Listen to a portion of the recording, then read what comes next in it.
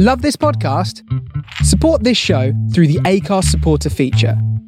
It's up to you how much you give, and there's no regular commitment.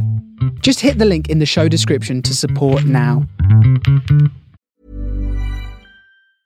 I'm Sandra, and I'm just the professional your small business was looking for. But you didn't hire me because you didn't use LinkedIn Jobs. LinkedIn has professionals you can't find anywhere else, including those who aren't actively looking for a new job, but might be open to the perfect role, like me. In a given month, over 70% of LinkedIn users don't visit other leading job sites. So if you're not looking on LinkedIn, you'll miss out on great candidates like Sandra. Start hiring professionals like a professional. Post your free job on linkedin.com/people today. Hey there, it's Michelle Norris. I'm host of a podcast called Your Mama's Kitchen. When I travel, I'm usually looking for a way to find a taste of home when I'm not at home. And one of the things I love to do when I am at home is entertain. And Airbnb allows me to do that. When I was in California recently, I rented a house that had a great kitchen. And when we were sitting around the table, we were all thinking, we're in someone else's house. Someone could be in all of our homes as well. If you have a home, but you're not always at home, you have an Airbnb. Your home might be worth more than you think. Find out how much at airbnb.com/host. This is the story about a series of murders and disappearances that happened in the winter of 2000. Previously, on A New Winter. When I looked at the faces, their black, ooze-covered eyes seemed to be looking straight back at me, almost pleading with me, trying to perhaps beg for this torturous existence to end. And as I looked at them, I knew that all these bodies this creature was made up of, they were all me. This is episode 43 of A New Winter. The creature limped away, and I took a moment to catch my breath, to fully absorb the horror of what I saw. What was this creature? What was it doing? And the more terrifying question, what exactly did it want with me? I gathered my thoughts and decided I didn't want to be in this room for any longer than I had to. The walls were covered in blood. Body parts were thrown across the room. Guts lying on the floor, tracing its path. It was like a human abattoir. And so I rushed out. I decided that it was time for me to leave here. Leave this place completely. I was going to try and get out before it was too late. I burst out into the corridor and quickly but silently decided to just head in one direction, where possible. I should be able to find some kind of ending, at least, I thought. I kept moving, for what must have been a good 20 minutes at least. When does it end, I thought? Each corridor a slight variation on the last, a never-ending passage of uniformity. But there were no guns, no people, no noises, nothing. I wondered if perhaps I'd wandered far away from where the action was. That perhaps this was the more abandoned corner of this underground secret. And then I heard the buzzing. I recognised it. It was familiar. As I drew closer to the source, I could hear that it was a buzzing like that of a neon light, of electricity. I walked along and something was pulling me there. I felt different. I felt like I was no longer in control. As I reached the end of the corridor, it turned to the right. A normal corner, and weird as it may sound, I hadn't seen this yet here, I didn't think.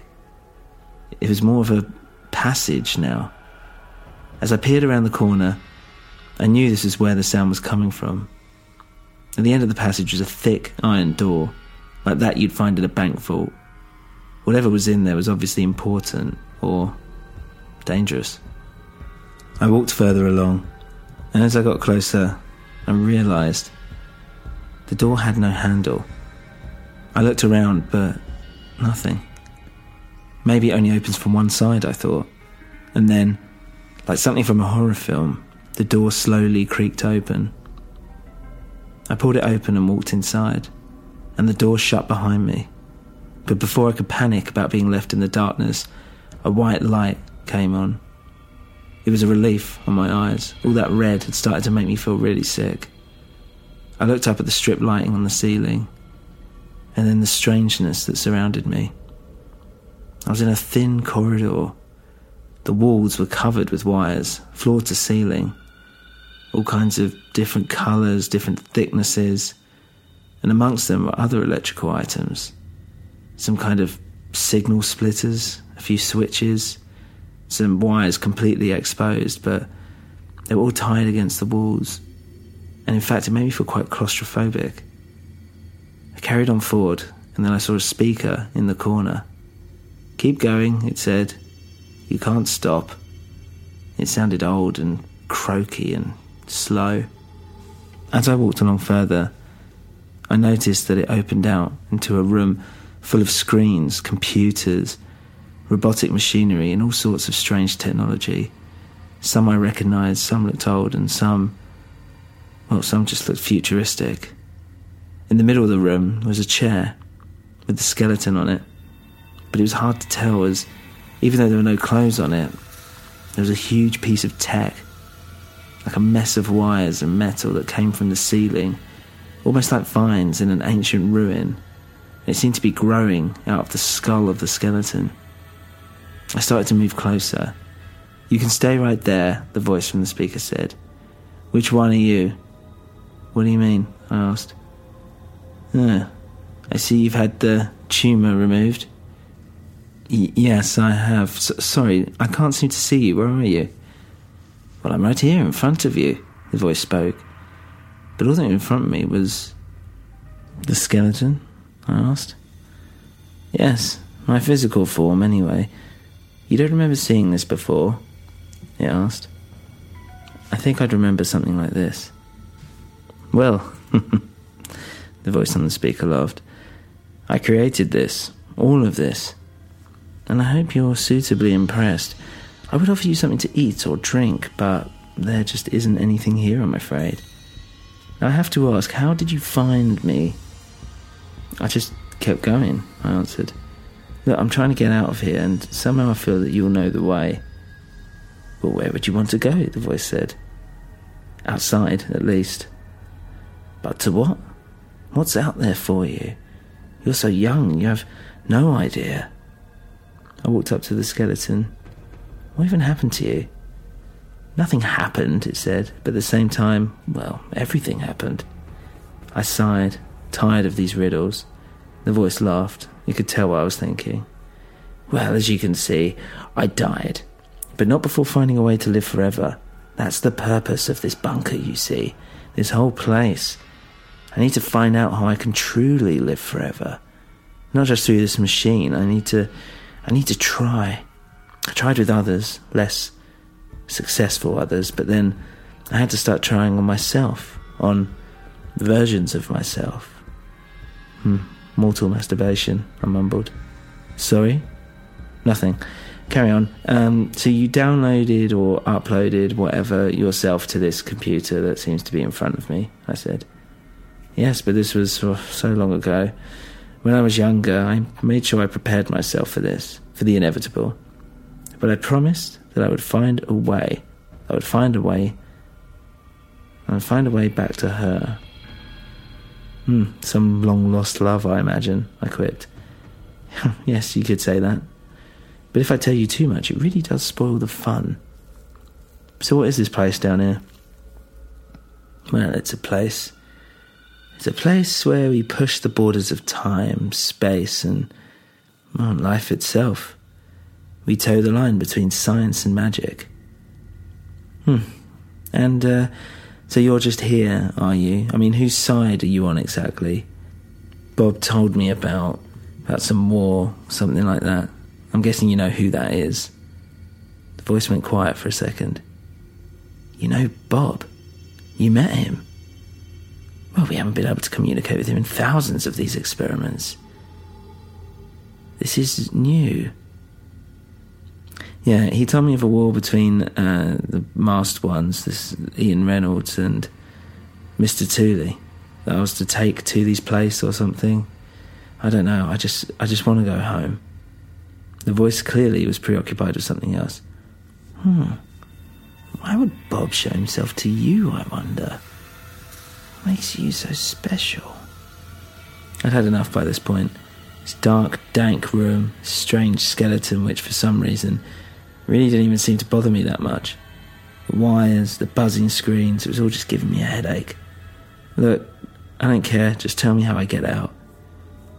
Well, there are multiple entrances and exits, and it depends on how you see them. If you want, I can help. I just ask for something in return. Oh, yeah, really? And what's that? I asked. Just a small favour, but one I'll call in at a future date, I think, he said. What, like some mafia boss? No, it's okay, I think I'll find my own way out, thanks. Well, you see, the voice said, there's no way out from here now. I mean, consider this. You're trapped. There's no way in and out. And I want you to think of me letting you go as a kind of a favour, and I do ask very little in return. I looked around, and I guess he was right. There was no way out from here, just that huge iron slab of a door. Okay, I said, and what happens if I just start pulling all these wires out? Well, the voice said, then I can assure you would have completely destroyed your only exit.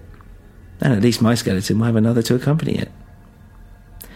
Well, I guess I don't have a choice then, do I? I said, defeated, tired.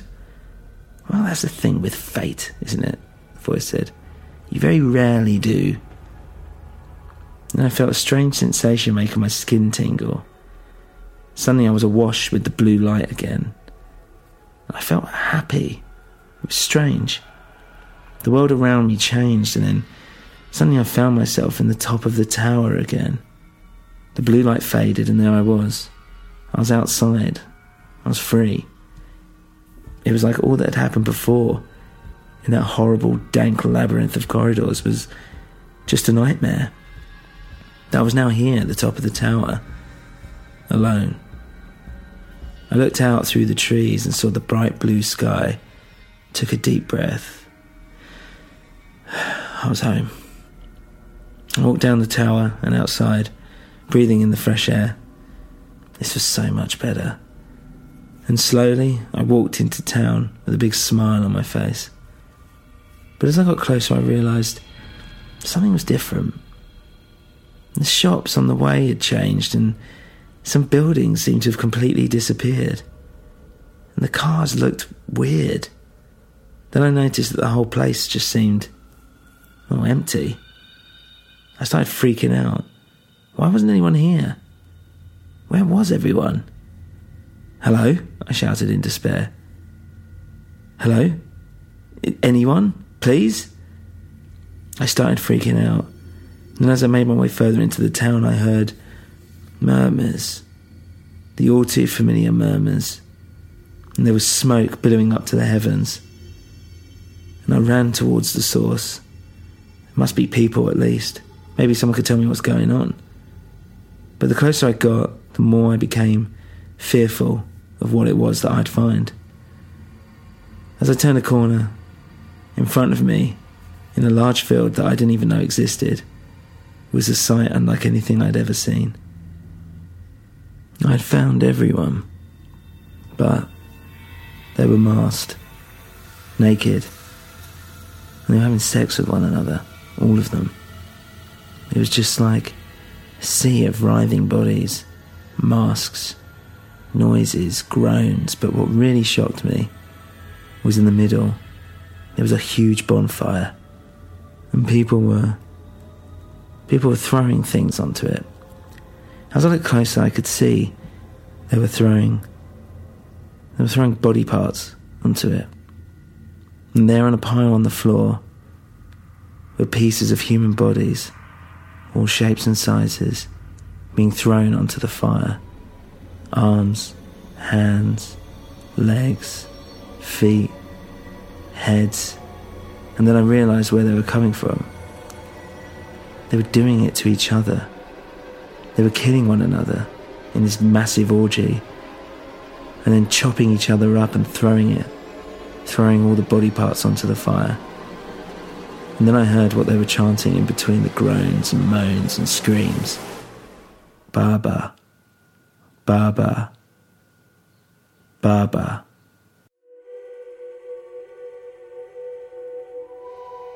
If you enjoy the show, please leave a review on your podcast platform of choice. For more info, including how you can support the show, please visit anewwinter.com. Thank you for listening, to a new winter.